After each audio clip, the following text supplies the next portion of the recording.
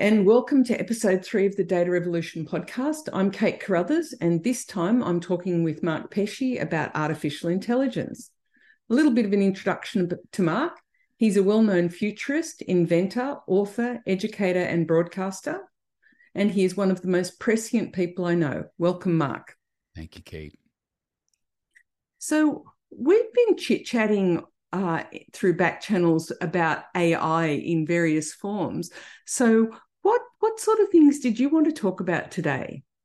Look, there is so much here to unpick and unpack. It's almost hard to know where to start because on one side of things, you have a number of Turing Award-winning AI researchers now screaming that there is an existential extinction threat because of AI. I feel as though these are people who have violated the very first rule of commercial business, which is you don't sniff your own PR, but we'll leave that aside. And you also now have an incredibly active open source community who are building amazing new AI tools that aren't siloed any meaningfully way. They aren't controlled by a Google or a Microsoft or an OpenAI. And they're finding their way into all sorts of new ways of using them. And all of this is going to, as near as I can tell, coalesce around the field that we currently call autonomous agents. And Sam Altman gave an interview, so CEO of OpenAI, right? Gave an interview a couple days ago, I think, at the University College London. And he said, we offered this ability to make plugins for ChatGPT, and lots of people are, and I've used some of them. Some of them are okay. One of the nice things you can do with a plugin is actually get it to read a document. You can feed it a PDF, and so it can summarize a PDF, which is one of the best things I found you can use Bard for and Bing. They're really good at taking big documents, and I read a lot of AI papers now, except I get them to summarize them for me. It's like a lot of people think they want to make plugins for ChatGPT. In fact, they want the reverse. They want to plug ChatGPT into what they're doing. And when you do that, what happens is you basically get this little motor that you can drop into anything that gives that thing that you've built around it a whole bunch of autonomy and agency that it never had before because it was simply too hard. Even with really high quality AI systems, it was really too hard. And so the category example of this is a program called AutoGPT, which is freely available. You can download it and install it. It's a little finicky because if you're doing it right, it wants to run inside a paravirtualization thing called Docker. Docker is a system that they use when you're running a program so it doesn't invade the rest of your operating system. And you set it all up. And then it says, what would you like me to do? And you just type in a request. It's like Aladdin's genie. And then it will go and break that task down. And you can be quite English about this. Oh, I'd like a digest of news about Ben Robert Smith, let's say. And it will go and it will figure out what that means, break that down, figure out the websites, figure out the code to then scrape those websites, create a whole bunch of files, digest it, feed the digest into ChatGPT to consolidate it, and then give you a little file back at the end. And it works all of that out from first principles. Well, you shared a really great example of somebody using AutoGPT for nefarious purposes the other day. Do you want to talk a bit about that? So, I'm always sitting here going, oh, what are all the great uses that we can have for ChatGPT? And fortunately, there are people with darker minds than mine who do think about how these technologies, which are very potent, can be weaponized. And this person on Twitter who goes by the handle NFT God, which kind of, I think, tells you where they're coming from, said, okay, I'm going to fire up AutoGPT and I'm going to generate a disinformation campaign for the 2024 presidential election. And he basically said, that's what I want to do. He hits return. I'm saying they, because actually I don't know if it's a man or a woman. None of us do. And they watched as AutoGPT broke that down and said, okay, what I need to do if I'm going to do a disinformation campaign is to set up some fake Facebook accounts and then some fake news sources and start building the social media channels so I can start feeding disinformation into these sources through the fake. And it was doing all of this. And finally, after it had run a fair bit and really worked out a lot of the strategy and had started to practice some of the technique, they pulled the plug because they're like, okay, that was enough of a demonstration. And you know there are going to be a lot of people out there who are not going to be pulling that plug because that is going to be exactly what they want. And just for our listeners, I might just read this last tweet by this person. And they said, quote, "My recommendations for you: trust nothing you read on social media, learn how AI works, think for yourself. There are more forces than ever trying to manipulate you." And then the follow-up tweet was, "These things were happening. They were just being done manually by groups of expensive people. With AI, it can be done autonomously by one person for free." So people are sitting at home in their pajamas, able to launch troll bot armies at will, created by autonomous AI. Yeah. And, that's in some sense the nicer side of it. I mean, you talk about computer security on this podcast, and I think it's just as easy with a different request to set up an attack botnet. Oh, yeah, we've already had the first ones. Yeah. So this is, and so I look at all of this, and you went through that list, understand how AI works. What happened to me is I entered May going, whatever, we'll see what's going on. I'm sort of staying across the space. I wasn't really that in. I exited May with a personal mission to be able to educate as many people as I can around what these tools are, and to the degree that they're willing to learn how these tools work so that they can both understand them and also maybe practice some defensive tool making with these. Because all of these tools can be used to create disinformation. I'm pretty sure they can also be used to create disinformation firewalls.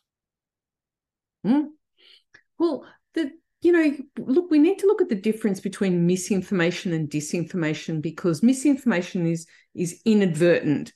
It's not always intentional. People sharing anti-vax stuff that they believe is often Judith Lewis writing for the New York Times. Yeah, that kind of thing. But disinformation is sort of an intentional plan to send out bad information. And the real challenge we've got now is the sheer amount of utter bullshit that will be out there that we'll have to wade our way through and try and judge. Yeah, and again, we're going to be, I think, ever more reliant on our social network of the people who we trust when they open their mouths, right? And you and I both have a set of people who, when they say something, we will take that with maybe not absolute weighting, but with a lot of weighting. When they say this is this, we will go, okay, I know you, I trust you, we've built up a history here. Sometimes those people go off the rails. We've seen it happen, but you can also sort of know that it's happening.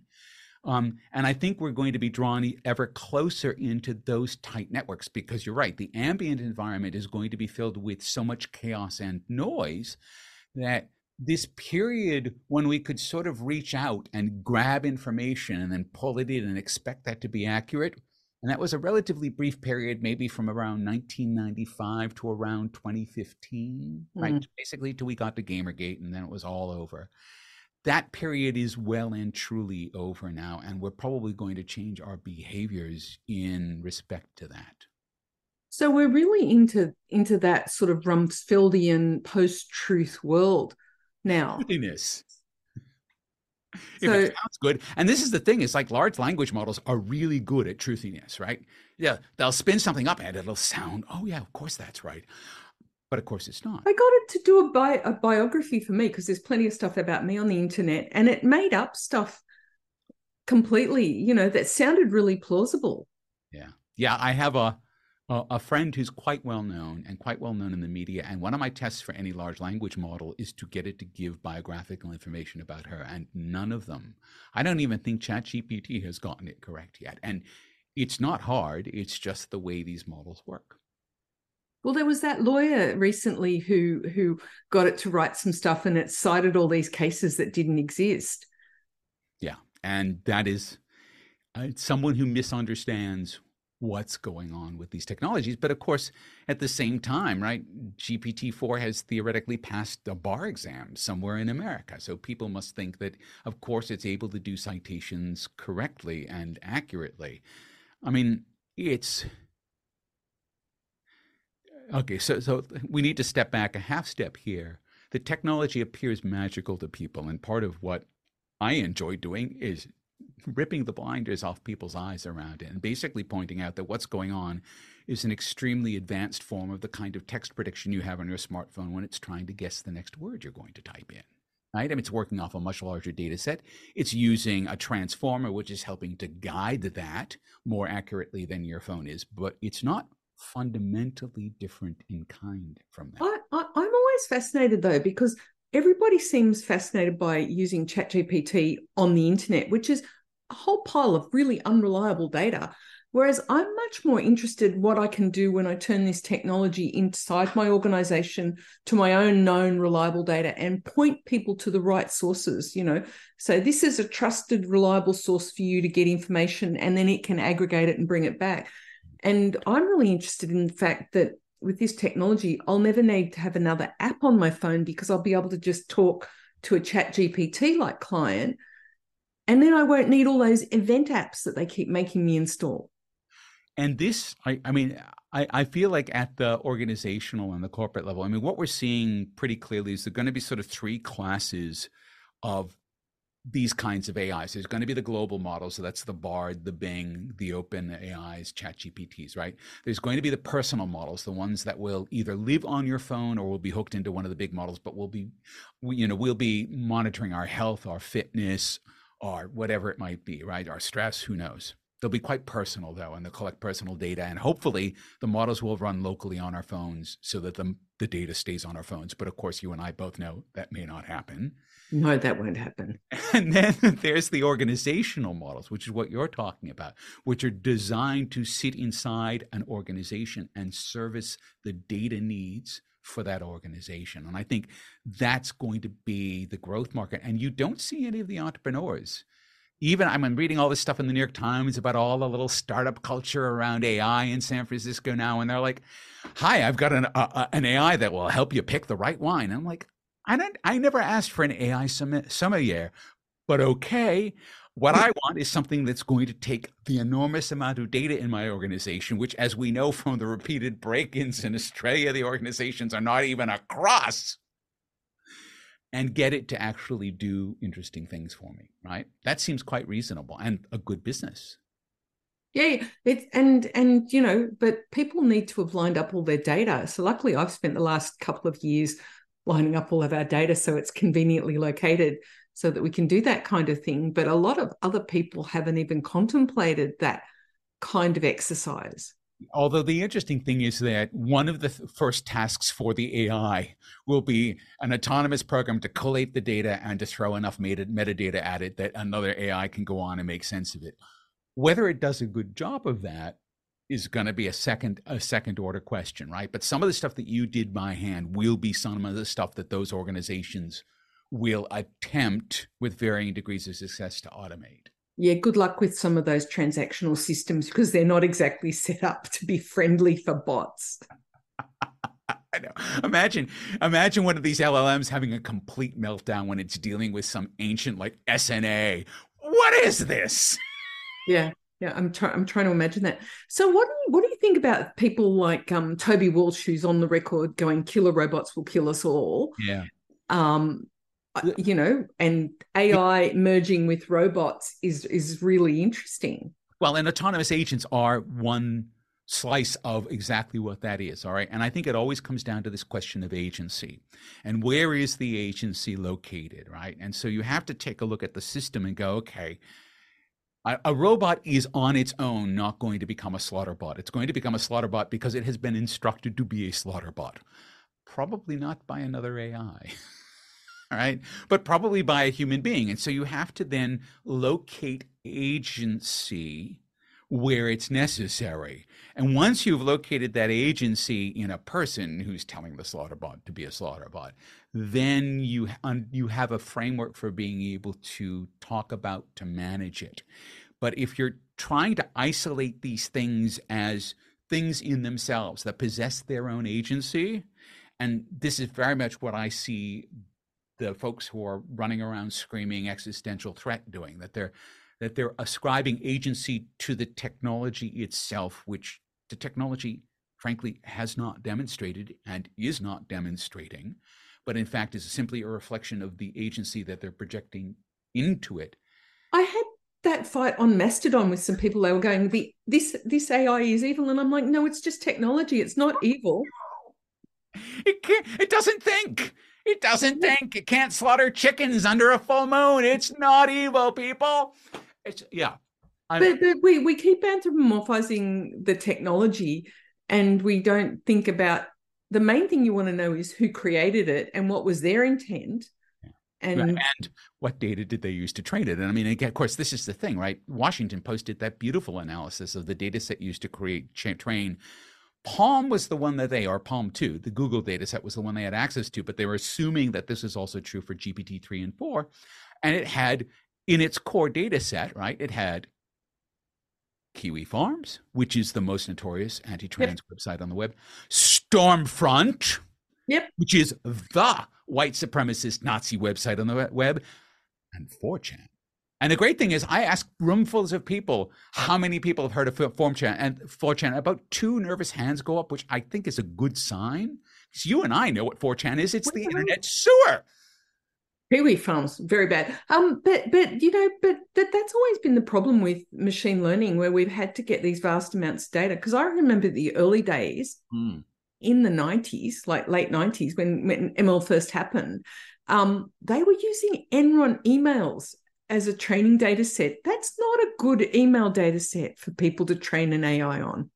So I heard that last week, maybe the week before, Kate Crawford point blank asked Sundar, I think, whether they used the Gmail data set to train Palm.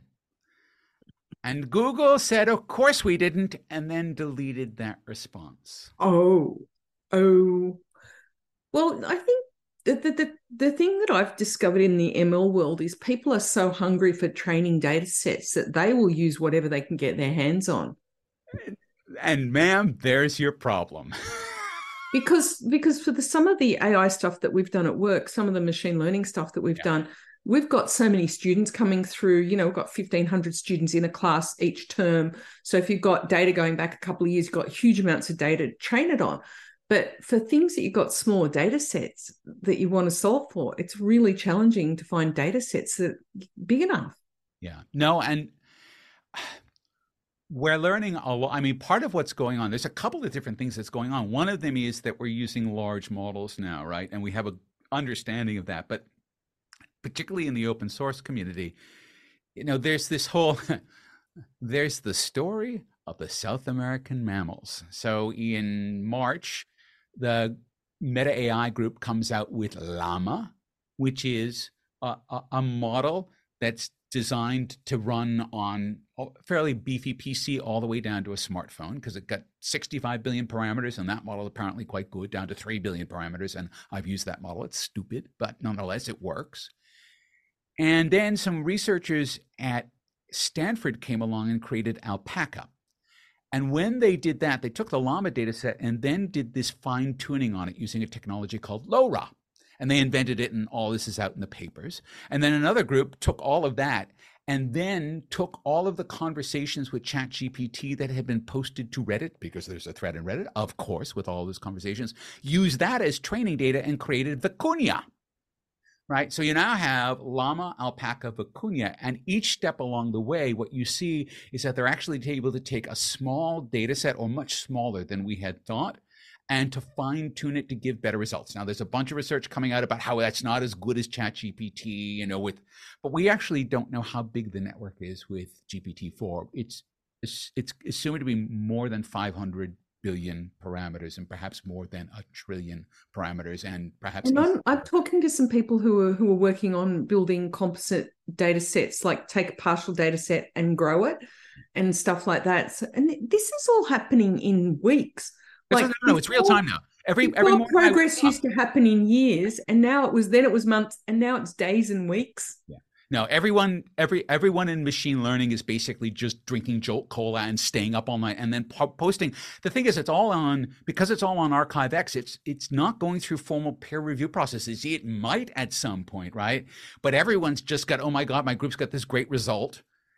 And today's, I can't even remember what today's was because there's just so much of it. But yeah, so part of what we're seeing is an enormous speed up, but there's a rocket under everyone working in the field now, and they're all working really hard. And now there's so much open source, either models or coding that they can work with, that it's easy to pass the ball, tweak it a little bit, improve it, get that out there, and then go to do the next thing. So it's an incredibly dynamic space. Things are changing on a daily or hourly basis. So what are your big tips for people who are trying to navigate in this area, trying to think about it? Because I'm conscious that you've got to go soon. So what are your tips? Look, it feels, the first thing is to not be scared, right? This is not the singularity. This is not Skynet. Don't worry about any of that, okay? And I cannot stress this enough because I do give a lot of public talks and people quite earnestly ask me this question. And I go, look, that's all about when the computers start getting agency and start improving themselves. This is about us learning how to get really good at building machine learning systems. Right? So it's really talking about our capabilities, not the machine's capabilities. And I think the first thing to do is just dispel that. The second thing to think about is that all of these tools, when used reasonably well, will change the style of work, and they will change workflow, and they will change our approaches to work. And any org that's thinking about this has to be willing to think that, in fact, not only are they adopting a new tool, but that the work will transform around the tools that they're using. And the only way you can know that is by giving the tools a play. Now, as you pointed out, there's a lot of tools that you need that you don't have yet. So part of what you can do is to start to spec out what the tool is that you need, because we're hitting an inflection point where the capability for you to be able to tell AutoGPT, build me a tool that does, and its ability to be able to do that enough for you to get enough of a result to get on to the next thing is getting pretty close. Yeah, right? It's pretty good at coding. Yeah, well, yeah. And again, it depends on the depth of how many examples. Like, it's lots of Python on there, lots of Windows shell, but you get into more strange stuff, it doesn't do as well, but it can. And then to really seriously, I guess, think about what it's going to mean. So at the end of this year, Microsoft is going to be sticking Copilot into Windows 11, right? So about 500 million desktops. Bing! They're going to boot up and they're going to be fully integrated into Copilot, Bing, GPT-4, right? That's all of a piece. We do not have any understanding of what that means. People who are using these systems don't understand what that means. So the thing that people who are responsible now need to do is to start to play with these systems on a daily basis, become conversant with their strengths and their weaknesses. And I think this is really important because people immediately assume that AI is good at everything. It is not. We do not have self-driving cars, and they're still a long way away because, yeah, sure, you can throw ChatGPT into a robot, but a robot is basically a bunch of motors and then a whole bunch of exceptions to deal with the real world. And ChatGPT ain't good at that. So it's good for people to know where the limits are because that tells you where you can go fast and where you have to go slow. That's really interesting. Thank you so much for that perspective, Mark. Really enjoyed this chat. Thanks for joining us, everybody, and hope you'll join us next time. And that is it for another episode of the Data Revolution podcast. I'm Kate Carruthers. Thank you so much for listening. Please don't forget to give the show a nice review and a like on your podcast app of choice. See you next time.